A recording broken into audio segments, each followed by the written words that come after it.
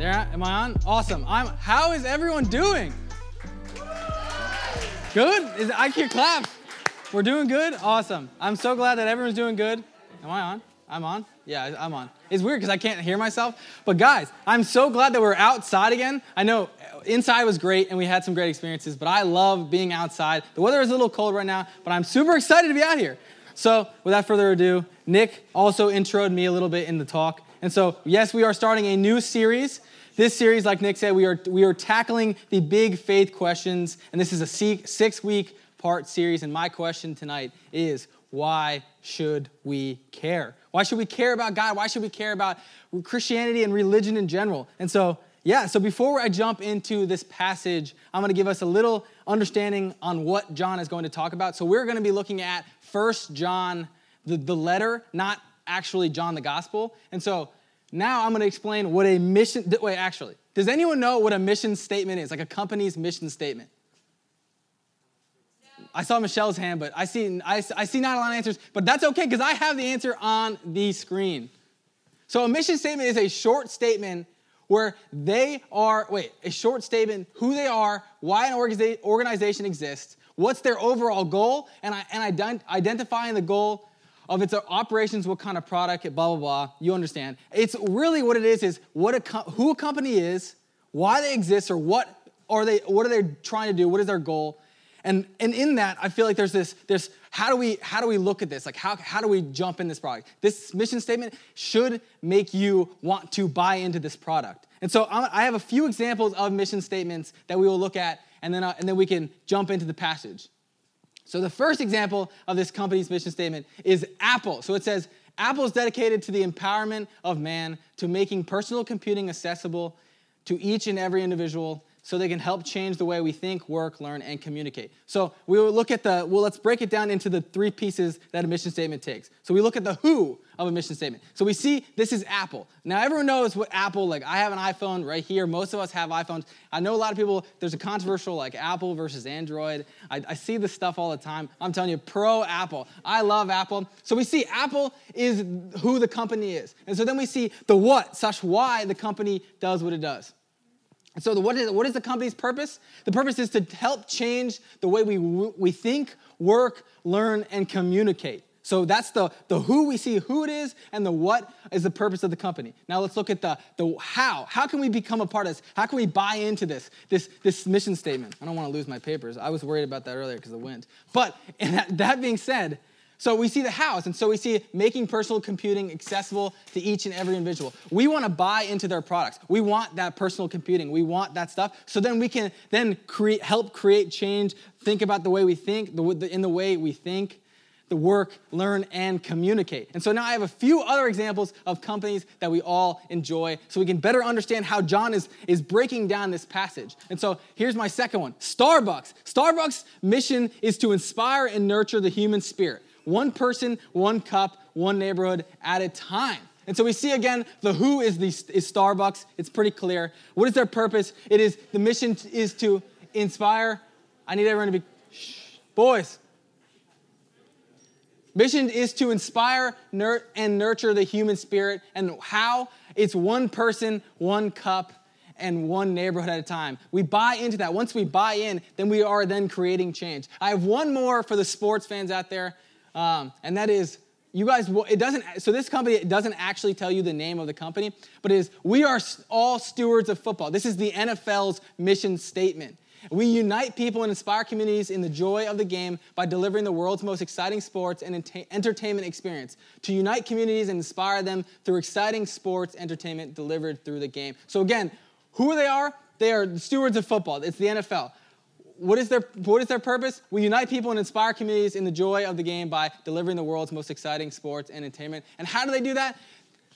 Through exciting sports and entertainment through the game. So now that you guys understand what a mission statement is, you understand the three pieces of what a mission statement takes for a company. Now we will then jump into the passage and realize and break down how John is trying to communicate about this. And so, if you have your Bibles or you have it on your phone, you can open up to 1 John 1, and we're going to be reading the first verse. And so I mean, I know, it's crazy. 1, there's a lot of ones there. And so we'll pull it up on the screen. So this is the verse. That which was, we'll read it. It says, man, that which was from the beginning, which we have heard, which we have seen with our eyes, which we look upon and have touched with our hands concerning the word of life. See, we look at this. This is such a who statement. I know it's kind of confusing. When I first looked at this passage, I was like, what is John talking about here? Like, this doesn't even make any sense. But the more and more I spent time in this, and the more and more I understood what he was trying to say. And so we look at this from the who perspective.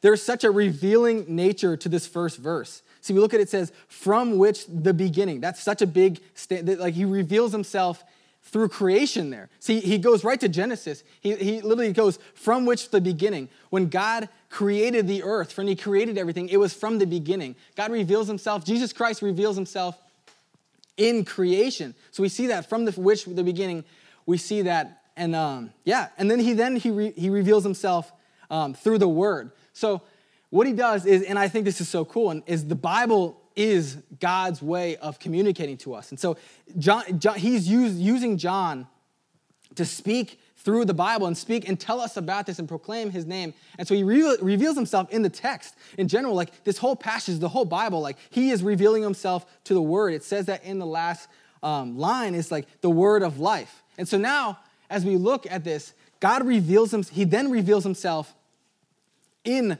like completely. He reveals himself completely. So another word, another name for Jesus Christ in the Bible, and it's used in reference before, is Jesus is called the Word of Life. The Word of Life signifies him as the pre-existent one who has created all things and the source for all life, spiritual and physical. He completely reveals himself. So we see who he is. We see him reveal himself through creation. We then see him reveal himself in the word. And then we see him reveal himself completely in like the whole nature of who he is and the pre-existent, the physical. That almost takes us back to, again, the pre-existent, when that which was from the beginning, like this whole nature of this whole situation. And so, God shows us who he is in this first passage. So Jesus Christ is, so I think this is really cool. And when I was looking at it, I thought this was really cool. And so it says, Jesus Christ is to us what our words are to others. See, a lot of times our words reveal to others just what we think and how we ultimately feel. Christ reveals the mind and heart of God because Jesus became the living communication from God. See, when we came down to earth and when they wrote this Bible, he then was the communication through God. And when he came and actually stepped on the earth and walked, God is revealing himself to us in this passage. And he's showing us who he is and stuff like that. Because Jesus is the ultimate bridge to God from over sin and death. See, I love this because it's just such a reference again to the first John the gospel, where he talks like, in the beginning was the Word, and the Word was God, and the Word, was with God, and the Word was God. He was in the beginning. Like I said, like he is there. He's omnipresent. He has been there through it all. He's revealed himself in every facet before, now, and in the future. And I think that is just such a cool thing because that is the truth. So now that we understand somewhat of who God is in this passage, and we see like this mission statement, as we look at this from this mission statement perspective, we see who God is. Now let's investigate like the what. And what is John's mission statement about Christ? Like what is he trying to sell us about Christ? So we know a little bit more about who God is, and that's great. But again, I think like I said, the question of tonight's talk is, why do we care? Like why do we care about religion? And I feel like, yes, the who is great, but like what's in it? Like what are we gaining out of this? Like what is God's purpose? What is all these things? And I think the second verse, 1 John 2 through 4 now explains that. And so now let's jump into that. I'll have it on screen right here. And that says, the life was made manifest, and we see it, and testify to it, and proclaim to it the eternal life, which was the Father and was made manifest to us. That which we have seen and heard, we proclaim also to you, so that you too may have fellowship with us. And indeed, our fellowship is with the Father and with the Son, Jesus Christ. And we are writing these things so that our joy may be complete. See, the first line, it says, that life was made manifest to us. For those who don't know the definition of manifest, it is to be clear or obvious to the eye or mind. Life in Jesus is made clear and obvious to our eyes and mind when we proclaim his name. It says that in verse 2. When life in Jesus Christ is made clear and obvious to our eyes and mind when we proclaim his name. And that proclamation is such a big point, and I'm going to get to that again, but I want to hit this other big point because I think it's a question that I asked when I was looking through this passage. And I look at this, and John talks from personal experiences. When you hear this, that's which we have heard, blah, blah, blah, like all that stuff. He explains that he has been there. This is firsthand, like he walked with Jesus. See, it's like John literally was with Jesus. He slept with Jesus. He broke bread with Jesus. He watched Jesus do miracles. Like he literally saw Jesus do these things. And it's great and all, but that's not why John believed. That's not why John stayed with Jesus. See, it wasn't the physical nearness that brought him, but it was the spiritual nearness. He didn't have to just see Jesus. He already trusted and had faith without seeing it. See, I think this was so cool. It's not the apostles' physical nearness to Jesus Christ that made him the way they were. It was their spiritual nearness. They had committed themselves already to the Savior and that Jesus was their Savior and their Lord. Jesus was real, and he was exciting to them and his colleague, John and his colleagues, because they trusted in him. By trusting in God and Christ, they have experienced eternal life. See, John is telling us to trust in him. He's explaining that now that we know who God is, that we need to trust and believe and have faith in Christ, because then that's when we experience eternal life. And I think that's such a cool thing. And see, the last point is, proclamation leads to true joy and fellowship in Christ. And that is such a huge thing. So I have a question. I have two questions for you guys. How many of you guys have been on a missions trip or a serving opportunity or something where you've served? Raise your hand if you have been on something like that. I see a lot of hands. Brady, your hand was up first. Incredible. So within those trips, how many of you have felt like this sense of joy and fellowship? Fellowship is like community, like when you all have something in common, when you're doing one thing for a goal. How many of you felt joy or fellowship on those trips? I see a lot of hands. See, for me, there was this one, I didn't want to say this, I exited out in my sermon, but I want to say it because I really enjoy it. So there's one experience in my life where I felt true joy and fellowship, and this was last year's ski trip. Now, rest in peace, ski trips. Ski trips are great, and they're such a great community and way to fellowship and be there and talk about God. And in that, I remember you ski and snowboard, and you stay in the lodge, you hang out with your friends the whole time. And then after you come back, you shower, you play games, and then we have dinner, and then you have program. See, program's great because it's a lot of fun. There's dance in the beginning. You play some cool games. And then the one part that really got me. See, Tommy over there, Tommy walked up on stage and we start doing worship. I know everyone turned back. Sorry, Tommy. I didn't mean to give you a shout out there. But Tommy got up there and we started doing worship. And we always sing one little fun song. And then we get really into some worship music. And so I remember I'm sitting in the back of the room. And I remember I'm sitting there and everyone is just praising God's name. Hands are in the air. And I felt this just overwhelming emotion of joy. Almost made me tear. I just was so consumed and so overwhelmed with this fellowship. Everyone's coming together. Everyone's just praising God's name. And it just was such an incredible feeling of joy. Now I know, when we proclaim his name and we trust in him, we then experience true joy and fellowship. Just like these missions trips and these experiences that you guys on, and just like the mission statement that Apple and Starbucks that we saw in NFL, they are just trying to tell us what they're about and what they're trying to achieve. John is telling us that when we believe in Christ and when we when we call his name, we are given true fellowship and joy. And that is such an exciting thing because honestly, it was one of those things where I crave that experience, that fellowship, tonight. We can all be here and we can just praise his name and we can learn about God and we can hang out in small groups. It's just joy. So I had a quote that I'm going to put up, and it is, joy is a wonderful byproduct of our fellowship in Christ. Because I think God's not just giving you one or the other. You get both when you proclaim his name in Christ. You get both when you trust in the Lord. And it's such a cool thing, and it's just something that I love. Because what I'm trying to get here is that how much it feels when we give ourselves to Christ and we allow him to work in our lives. So now we know who God and Jesus is somewhat in this passage, and we know what John's trying to tell us, what Jesus' purpose on earth is, and how we should be leading. And then words, I'm telling you, I'm getting lost. And so here it is now. Now we know who Christ is, what he is trying to do, what he's about to, man, I'm telling you guys, I'm sorry. Apparently I can't speak right now. Okay, now we know who Christ is. And now we know what he is trying to tell us. And this should be, man, I'm telling you, I can't read this quote for some reason. I'm telling you, I can't read that quote. But what I'm trying to say is we know who, we know what, and now this should lead you to knowing, like wanting to know how, or can we be a part of this? Man, that was so funny. I don't know what was happening there. Okay.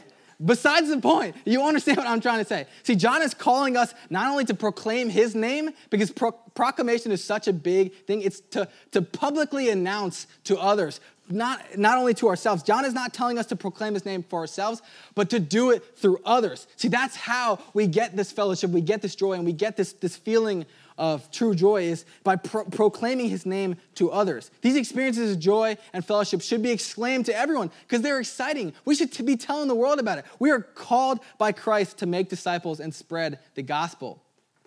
A really good gospel passage by Matthew is really cool, and I think this is such a great thing, is, therefore, go and make disciples of all the nations, baptizing them in the name of the Father and the Son and the Holy Spirit, and teach them to obey everything I have commanded to you. And surely I am always with you to the very end. See, God is calling us to be disciples. That's the how. How do we buy into this mission statement? How do we buy into this company, this God? And that's how. By spreading the word and the gospel to everyone. That is our purpose on earth. See, but the thing is, John's not asking you, like Matthew, to baptize people in the street and convert people left and right. See, John is just telling you to simply share the grand experiences and the wonderful new life through Christ. He's trying to tell you that this, because it should be something exciting to share. I love this because I think for me, it's one of those struggles for me. I feel like as a Christian, I feel like it's so hard to be like, well, I don't want to talk about God, but I'll go to church and I'll praise his name and I'll hang out with my small groups. But I'm not cool if I do that. It doesn't look cool. But we should be excited to share it because that is when we feel this true joy. You guys even raise your hand when you felt this joy, when you felt these things on those mission trips where you were out of your comfort zone. Because most of the time when God's using me, and I'm getting pulled in these directions and talking to people, I'm not comfortable. I'm growing. I'm scared. I don't want to do that. But he's still calling me to do that. And in that, I feel like I grow even more and I find even more joy in that. Because that's what God's trying to tell us. That's what he's trying to sell to us. See, when I was doing my research, I love this one quote, and it says, fellowship is Christ's answer to loneliness of life. And joy is Christ's answer to emptiness and hollowness of life. See, without fellowship in Christ and without fellowship in Christianity, we find ourselves so lonely. But that's the great thing is we have events like this. We have a church, and we have me, Nick, Alana. We are here to hang out with you. You have all your leaders.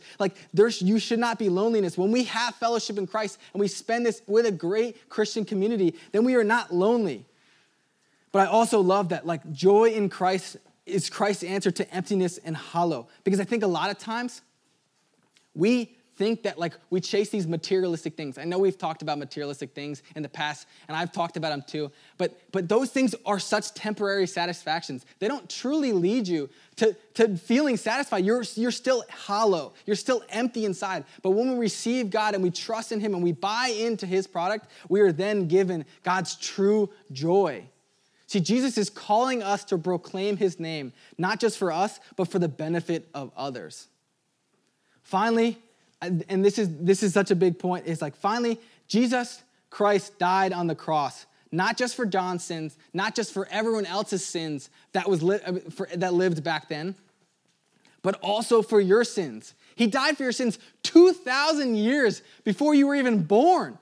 So we could experience eternal joy and fellowship and eternal life with him. He died, before we were even born, he had already died for our sins. That's incredible. Who am I? Who are we? There's so many people in the world, but he died for our sins and just for us to experience this eternal joy and this fellowship and live a life in heaven. See, we learned tonight who Jesus is. He's the bridge to our sins from God. Without him, there is no relationship with God. That is possible with God. See, we live in a fallen world. Like I said, we all find ourselves off that path and disaligned with Christ when we chase those materialistic things, or we say, hey, God, I don't really feel like talking to someone right now. I don't really feel like doing this, but I'll go to church and I'll hang out with my small group or all this. But when I'm at home, see, that's not what God's calling us to do. See, again, like I said, we looked at John's mission. We looked at this mission statement that John has laid out for Jesus Christ as almost like an analogy to a company like I gave. We've looked at who he is, what is his purpose, and lastly, we looked at how can we be a part of this kingdom. See, I strongly encourage you to think of someone in your life that may be struggling, and it doesn't have to be much. It may be just hey, I really enjoyed hanging out with you the other day, or hey, I really enjoyed hanging with you at small group tonight, and just spending that time with the God. Or if you're at school, I know a lot of kids are online and it's weird with everything. I don't even understand the schedules now. But just that small, hey, let's hang out, or hey, let's do these things and just walk or just hang out. You don't understand how far that can go, and God planting that seed. God tells us to be fishers of men. He says sowers of seed. There's so many references in the Bible where he's calling us to be disciples and spread the gospel. Because like I said, there's the joy and the fellowship is so important. See, we looked at this, and my main point of tonight is we care because God cared first. God died on the cross 2,000 years ago for us. We care. We should care because God cares. He's dying not only for us, but to give us joy, fellowship, and eternal life. I think we miss the notion of how big eternal is. That is forever. I feel like the word doesn't have as much weight. But it's insane. All we have to do is accept him in our hearts and receive him and live that life of discipleship and fellowship. And I know, again, like I said, I've fallen off those paths, and we can all fall off those paths. But he's still there waiting for us. When I talked about it, and Alana talked about it in the prodigal son, the Father still waits. God still waits for us, even in the midst of our struggles and our pains and those hollowness and emptiness. See, we care because God cared first. We talked tonight, like I said, who God was. We learned who God was. He revealed himself through creation in the Word, and he revealed himself completely. We learned that when we proclaim his name, we are then given true joy, fellowship, and his incredible thing. We learned that when we trust in God, that he is always got our backs. See, man, when God told me this, we care before God cared first, it just hit me like a ton of bricks, because I'm like, oh my gosh, that is why we care, because he looked at us and cared for us first. Oh, man. That's where I'm going to leave it off tonight, and we can hopefully have some great small groups. I'm going to pray us out, and then Alana is going to dismiss us in small groups. So everyone bow your head. Shh. Dear Heavenly Father, Lord, I just ask you that tonight in our doubts and in our lives that we can now truly understand who you are and why we care. Lord, I ask that you open our hearts and our ears to your word, that we can hear your calling to be disciples and proclaim your name to the world. Lord, I thank you for the times where I felt this immense joy and this fellowship on those trips, Lord, and with my small group and leading in my small group and in those ways that you grow me. Lord, I ask that in this time that you can bring these great discussions on who you are and why we care and what you are and how we can better buy into your word, Lord. I pray this in your holy and precious name. Amen.